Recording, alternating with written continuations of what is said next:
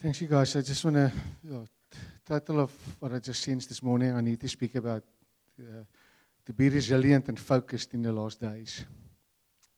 So I think it's an important thing for us. So 2 weeks ago, 2 Sundays ago, Rudy shared about an action plan that with regards to the day of the Lord. So that the day of the Lord don't caught us by surprise. Because it's around the corner. I think all of us can see signs and stuff, but the day of the Lord is close. So nobody knows the day and time, and that's what Rudy said, to be alert, be on guard, understand the seasons. I think it's that important to understand it. Secondly, that the day of the Lord will come sudden. So we need to be prepared. Thirdly, what Rudy shared was that destruction will come suddenly like labor pains of a pregnant woman, and like pregnancy, we cannot be stopped. We saw it with Jessie. Yesterday afternoon, actually Saturday afternoon, she was still keen. She would have been part of this prayer group. Last night she messaged me, she said she want to come out of hospital, she want to be part of this morning. This comes suddenly, that's what I want to say. This is the day of the Lord. It comes suddenly. And then the last one, we as believers are not in the darkness and will not be surprised when the day comes. This is the 4 things that we shared 2 weeks ago. So I want to touch on and just build on that this morning. I want to, Elmer, if you could put up for me 1 Thessalonians 5, verse 6 to 11. Just continuing on that.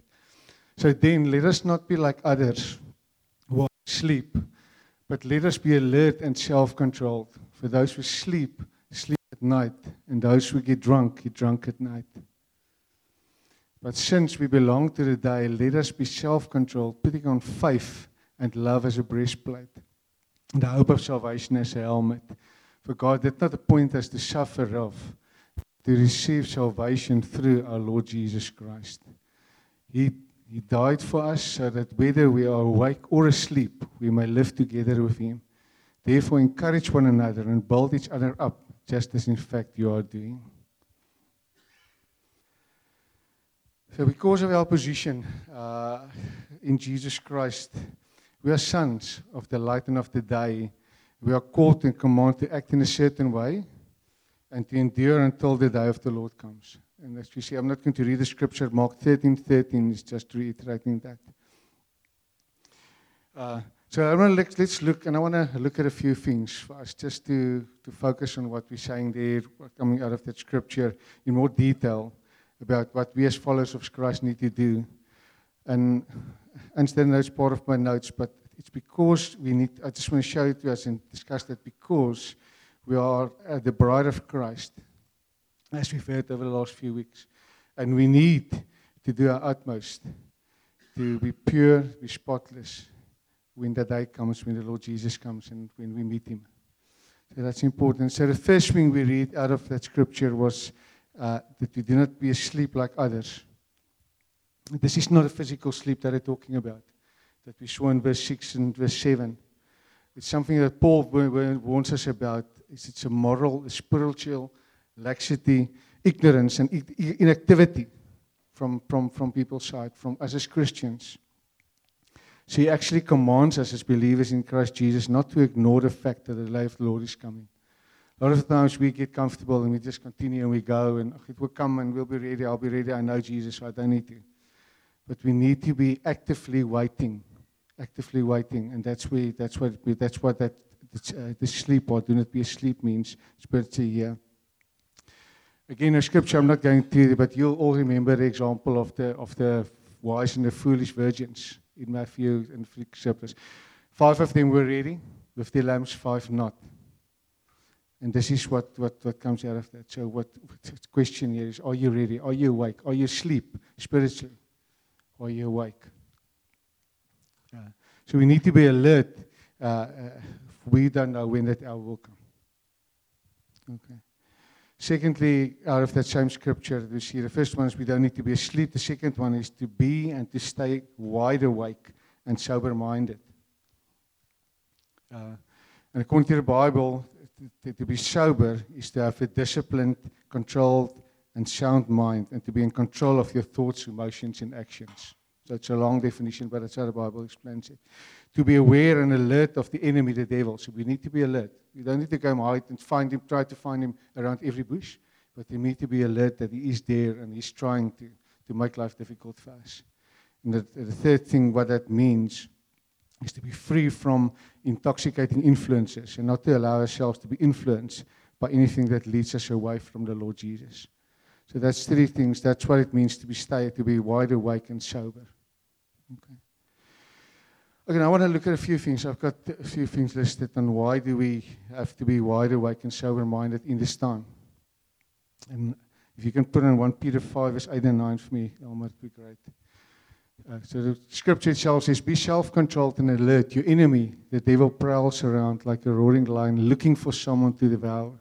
You resist him, standing firm in the faith, because you know that your brothers throughout the world are undergoing the same kind of sufferings. So this is what's happening around us. The enemy that's why we need to be wide awake. Because the enemy is there looking for us, to devour us, to in certain points of time to come and try to steal our focus away, try to steal us away from Jesus, from our first love.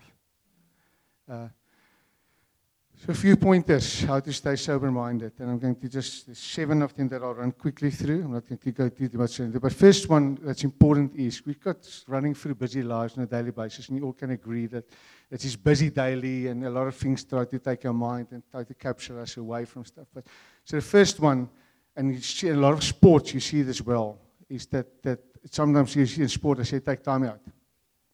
Just for him, why do they take time out? Just to get refocused, to reassess where am I now in this game. So that if I need to change my action plan or change something, that I can change that and move forward. So the first thing is to take time out. So that he can know, and that time out is by sitting at the feet of the Holy Spirit. That he can actually guide you and show you, but where am I now? Where do I need to reassess? Where do I need to change? So that's the first one. Our second point is to take every thought captive. So, and I've made a note here, I say the rest your thinking. So we need to train our mind to be sober-minded, controlled, and disciplined. Again, because the world is fighting for our mind. Everybody around is fighting for your mind. They want to capture every little bit. If it's not through TV, if it's not through any form of social media or whatever it is, everybody wants something, a bit of your mind. And they try to influence you, your decision, how you live, how you act, how you buy, etc. That's what I try to do by that. So we need to actively arrest your thinking. And this is where, I'm not going to show, I have to put it on there, but that's where 2 Corinthians 10 verse 5, just to back it up, says the following: we demolish arguments and every pretension that sets itself up against the knowledge of God, and we take captive every thought to make it obedient to Christ. So that's what we need to do. Because the world and the enemy is fighting, and they come in a camouflage way. Sometimes it looks like a nice thing, I need to help this person, or this is this. But it's just something, it's stealing that time, and it takes that time that you need to spend with God. And it takes the rest of thinking in that way. So that's just the second one. The third one, and that's also a very crucial one for me, and I think for all of us, is to spend time in the Word of God. The Bible. We need to spend time in His Word. Hebrews 4 verse 12, I think you've got him there. For the Word of God is living and active, sharper than any double-edged sword. It penetrates even to dividing soul and spirit, joints and marrow. It judges the thoughts and attitudes of the heart. So that's important. That's why we need to spend time in God's Word. Because we need to intentionally make that time. And I've also said to mate a note, we need to take time to memorize the Word as well. Spend time in the Word. Because what you put into your life, and into your mind, into your heart, that comes out at the end of the day. So we need to flood ourselves with the Scripture, with the truth, because that's the truth. The rest of the stuff around it, everything happening around us in the world, it's not everlasting truth. It's truth for a moment, but it's not everlasting truth. So I have the truth of the Word. Yeah, when pressure hits, you can actually agree. I see it in my life. Sometimes if pressure hits and something happens, and what's the first thing that comes to mind? Because that's what's in your heart. If you actually fill your heart with the truth of God, truth of His Word, that will be the first thing coming out. If somebody awake you, and you may just maybe it is a fright, what's the first thing coming out of your mind? Just what do you think? So And it helps us as well, by way of spending time in God's Word, it helps us to identify the devil's lies. He's bombarding it to us daily. Daily we are bombarded with those lies. So the more we flood our minds with it, the less we will be susceptible for it and believe his lies. So let us just flood our minds and let us spend time in His Word and let us drench yourself in His Word. That's number 3. The fourth one I want to touch on as well, and that is we need to put on the armor of God. There's spiritual weapons that God gave us, and we need to take up our spiritual weapons if we want to stand firm in this time leading to the day of the Lord. In 1 Thessalonians 5 verse 8, it says, and that's what we do. Maybe just go to verse 8 if you can from 1 Thessalonians 5. But since we belong to the day, let us be self-controlled, putting on faith and love as a breastplate and the hope of salvation as a helmet. So if you look at that, there's again 2 parts. So one, we need to put on faith and love as a breastplate and hope of salvation as a helmet. So that's part of the armor of God.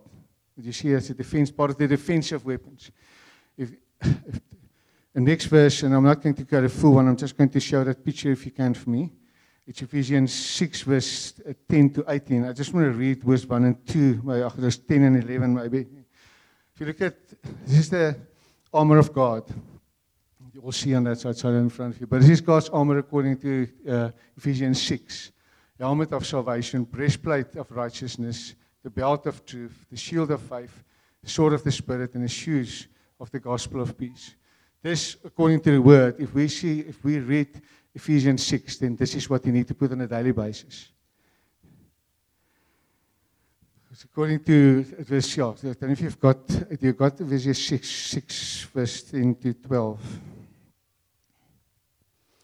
Just to highlight what we said, that's why I said, finally, be strong in the Lord and in a mighty power. Put on the full armor. We can't just decide to put some of those stuff on.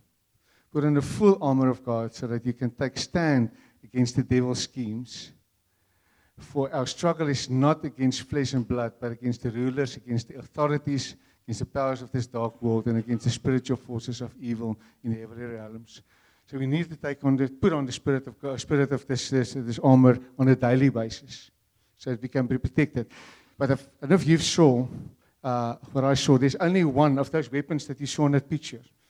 All of those are defensive weapons. There's one that's an offensive weapon. Only the sword of the Spirit is the only one that we need to take out, and that's the Word of God we just spoke about. So that's the one that's offensive. The rest is covering and protecting us. But with that one, we can, as we saw in Scripture, we can open up the devil's lies and all the stuff that he's tried to put into us. 2 Corinthians 10, verse 3 to 4, I'm just going to read it as well, is, for though we live in the world, we do not wage war as the world does. The weapons we fight are not the weapons of the world. So we're fighting with the Spirit, with the sword of the Spirit. That's the weapon we've got. Okay. And then what does I speak? And remember, I think one thing, and I've seen it speaking to people, and I see it in my own life, and I'll share a story about it now. Sometimes we want to, something happens, and I want to tackle that person. I've got a story. Johnny, sorry, I'm just speaking to you. So for instance, I have a thing happening, and Johnny did something to me. Now I'm pushing on Johnny, and I want to take everything to take him out. But really, if we look at what Scripture said, the enemy is not Johnny. The enemy is not a person. The enemy is working through him to make life difficult for me. And we need to realize that enemy. Myself and Steve had discussions where we prayed with, where there's certain things you feel, you get attacks from certain areas. But you need to look behind that line to see where's the enemy and why he's trying to do that. He's trying to steal your joy, your focus on Jesus. So it's not a person. It says we are spiritual beings, and our enemy is the devil and his buddies. He's the source and chaos of the contention. We saw it in Ephesians 6, verse 12. So there's something about a story of my own life, what happened a few years ago. I had a franchise for a specific company which I ran. It went well. We were winners in the country over a period of time. And it was literally like the Friday still. I still had my franchise. I still had a franchise running. It went well. We had clients. It went well. discussions was from these guys sort of on top that they just want to better everything for us, make our way of payment structures better, etc., etc. And that's what we thought. And it's Friday afternoon, we got a call. Monday morning, you need to be in Johannesburg, or wherever the head office is. They want to sign new contracts. Everybody thought. There's a few of us that went. Everybody thought. Yeah, now's the thing. We're getting better contracts, better payment, etc., etc. Monday morning, it's 8 o'clock, we stepped into the office. I said, sorry, you haven't got a franchise anymore. At that point in time, I had 3 children at university still. Jenny's just started working. So they came, now you see that. So they take away a franchise. They say, oh, we'll consider it if you want to join a mega franchise, but we'll pay you half of what we always paid you. All of those promises and stuff, where it led to. So at that point, I'm literally in a day, I had nothing. But what did I do? Just to take it back to what we just said regarding to who's the enemy. I, for the first few weeks and a month, was trying to fight the company. That's what I did. I even went to thought maybe I need to go and support short legal action. Actually went to Gerrit Claassen. I wanted to take legal action. I said, maybe I need to take. And then I just said, so that was my focus, was to take the company. It's that person. It's not the spirit behind it. And then I suddenly realized after a week or two, but I just before I actually started taking the action, I started realizing, but this is not, that's just a person used by the enemy to do this. And then I stepped away, and then suddenly the whole thing changed. I didn't get my franchise back. It was a difficult time after that, but I was at peace because I knew who was the enemy, and I didn't fight the person. So I knew where I needed to fight and where the source of that trouble was, or source of that income was. So this is a little bit of myself there. Yeah. So number 5, I think we're now at 4. Another one I think is very important for us, as part of us to stand in this time to leading to the day of the Lord, is to be filled with the Spirit, filled with the Holy Spirit. Because we sometimes can get so used and comfortable with our daily lives. Now, I've got the Holy Spirit. I just can continue the way I am. But if you look at some people, I don't want to reiterate one or two people in the Bible. If you look at Moses, David, Samson, Elijah, there's something stand out for them from them. They were guys that's prominent in the Bible. But you know the interesting thing? They had the same spirit in them than we have got in us. And that's a big thing. And even the small ones, children out the back, but even that small ones, even that little one of Jesse that will probably be born in the next few days, same amount of the Holy Spirit than us. We just need to let the Holy Spirit take control of our full lives. And I'm not going to read it, but we have spoken about Ezekiel 47 in the last few weeks, where the river flows out of the temple. And the further it goes, the deeper it goes. And my question to you with regarding to be filled with the Spirit is, how deep do you want to take it? Do you want to just go like in the ocean where we want to just want to go ankle deep? Easy to stand. Do you want to go knee deep? It's still good. And if it's cold water like Klein Shea jog, then it's still okay, and then you can still run out quickly. Or do you want to just dive in? And will you just let the Holy Spirit drench you and actually it overflows you right over your head, everything. You don't have any control about it. But again, it's a choice. How much of the Holy Spirit do you want to flow to your life? And the more you get flow through your life of the Holy Spirit, the better you'll stand for the day of the Lord. The more be changed like Jesus, the more you'll look like the bride, spotless and pure, as we said previously. Okay, number 6, we're getting closer to the end, and that is we need to pray continually. You can maybe go back to 1 Thessalonians. I haven't asked you for verse 17, but if you could put up verse 17, it's a very long scripture. The scripture says, pray continually. Pray without ceasing. 3 words. Other Bible terms, it says pray continuously. So it's one of the longest verses in the Bible. It's difficult to remember. But it's important. It's so difficult it is. But why the irony about this whole thing is that's something we don't, not all of us, but a lot of us, we don't do that. That doesn't get our default on a daily basis. Because prayer should be our default where we go to. It doesn't matter where we are. If we wake up and somebody wake you up and you see maybe this guy over you breaking into your house, what's your default? Just praying, Jesus, help me, or whatever. What's your default? So we need to continuously pray. That's what the scripture says. It's a command. Pray continually. And if you pray in the day, you'll see just how, again, the bride will be more purified. You'll be able to handle whatever the enemy throws at you. And again, if you look at verse Ephesians 6:18, I'm not going to read it. It's part just after the where we talk about the armor of God. It says, pray. Prayer is just pray in the Spirit at all occasions with all kinds of prayers and requests. So it's two types of prayers. You need to pray physically like we pray, and then we also need to pray in the Spirit. And it's something that's what we need to do continually. And why we do need to pray? And I just want to go back to two situations. Before I say why do you need to pray, there's two situations where Jesus also commanded the people. His disciples, the one. Remember, I don't know if you remember the story in Gethsemane, where Jesus took his disciples just before he was crucified. He took his disciples, he took the three of them, Peter, John, and James, with him. And there's two things he said to them. In verse 38, he said to them, stay here and watch with me. That means pray with me. And verse 41, he said, watch and pray so that you do not fall into temptation. So what do you do? That's why we pray. So that because it's a command, but also that we don't fall into temptation.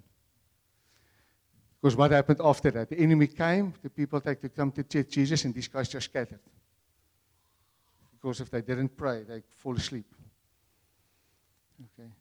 So according for me, and I just want to encourage you, that prayer is not only the key for us on a daily basis to survive and to move through with the rest and to become more like Jesus as his bride, but it's the master key. It can lock out any door. It's not just one, it's just one key that can open one door. It's a master key. You can get anywhere and you can just lock it open. Because that's what prayer is. It's not limited.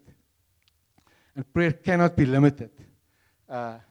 It can go through walls, it can go through physical and spiritual walls, it can go over countries, over oceans. It's not limited. Anywhere you go, you can pray and you'll see the result will come at another point. The result may come now, the result may come in a month. But it will happen. So that's the important thing. So that's why prayer is not limiting us. So that's and then there's a last point, just before I want to just start landing or parking the car, or what I want to say, is that we need to be obedient in everything we do. The scripture says be obedient, but I want to sort of just focus on one as well. In John's scripture, then, the one scripture you can go to Matthew 28:18-20.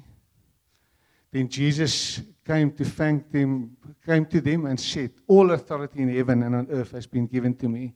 Therefore go and make disciples of all nations, baptizing them in the name of the Father and the Son and the Holy Spirit, and teaching them to obey everything I have commanded you. And surely I am with you always to the very end of the age.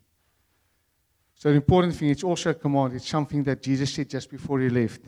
We need to make disciples. So that's part of what we is. The more, going back to the picture of the bride, pure and spotless bride, if we do and make disciples, if we just live and share the gospel, and we'll say live as well, because we can share it, but we need to live it. People need to see that we're real and genuine. There's nothing plastic to us. If we live and share the gospel, the bride of Christ will just become purer and more cleaner and more just beautiful. Because there's more people joining that. So that's that. And then make disciples is to make people that are making like to live like Jesus. So that's how the bride gets more beautiful and pure. Okay. So we as the bride of Christ need to be able to, and I think that's the important thing, we need to be able to be resilient and to stand in these last days. Where Satan's attack on the church, on us, will become all the more intense. And he's out to, what he's out to do? What does the Satan want to do? He wants to mislead us. He wants to confuse us. He wants to destroy the church and the body of Christ. Because that's his biggest enemy, number one. So he wants to destroy the bride of Christ. He wants to that bride of Christ, that the bride will never be ready to marry the bridegroom.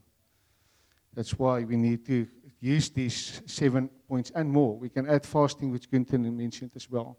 But to use these almost weapons that God gave us to live more purely, to look more like the bride of Christ, to look more pure, more holy. And if you can maybe just give us Hebrews 12, verse 1 to 3. We're just working greatly there, but thanks, Elmer. Therefore, since we are surrounded by such a great cloud of witnesses, let us throw off everything that hinders and the sin that so easily entangles, and let us run with perseverance the race marked out for us. Let us fix our eyes on Jesus, the author and perfecter of your faith. For with the joy set before him, endured the cross, scorning its shame, and sat down at the right hand of the throne of God. Consider him who endured such opposition from sinful men, so that you will not grow weary and lose heart. So it's an example that Jesus said for us, how we need to move forward. So we need to focus on him, keep our eyes on him. So I just want to ask you a question, just before we finalize. Who of you are playing currently or have been playing some form of a ball sport? So what's the most important thing if you play ball sport? Yeah, so the most important thing, and I'll get to that, you understand why I'm getting that. So the most important thing is that you play the ball. Keep your eyes on the ball, but play the ball. And not take your ball not take your eye off the ball. If you take your eye off the ball and start playing the man, because that's what a lot of the times happen. We want to play the man. We want to play the enemy. So we want to play the enemy. We want to play any guys, any other person that's that's maybe making life difficult for us. So just to, and what will happen if you do that? If you start playing, taking your mind off the ball, if your eyes off the ball and not playing the ball, you lose the game. Now I want to just bring it to spiritual with the scripture that we said. So the same thing here is true spiritually. We need to focus on Jesus Christ. So I want to almost say this is the ball we need to focus on. If we focus on Jesus Christ, then that's what that scripture says, the author and finisher of your faith, and not take our eyes off him, then we'll be able to run this race and play the game, and we'll win the game as well. I just call it a game, but we talk about the day of the Lord that's coming. So if we take our eyes off him, especially in these last days, the time we are living in, and focus on our position, we may end up losing our zeal and our first love for him.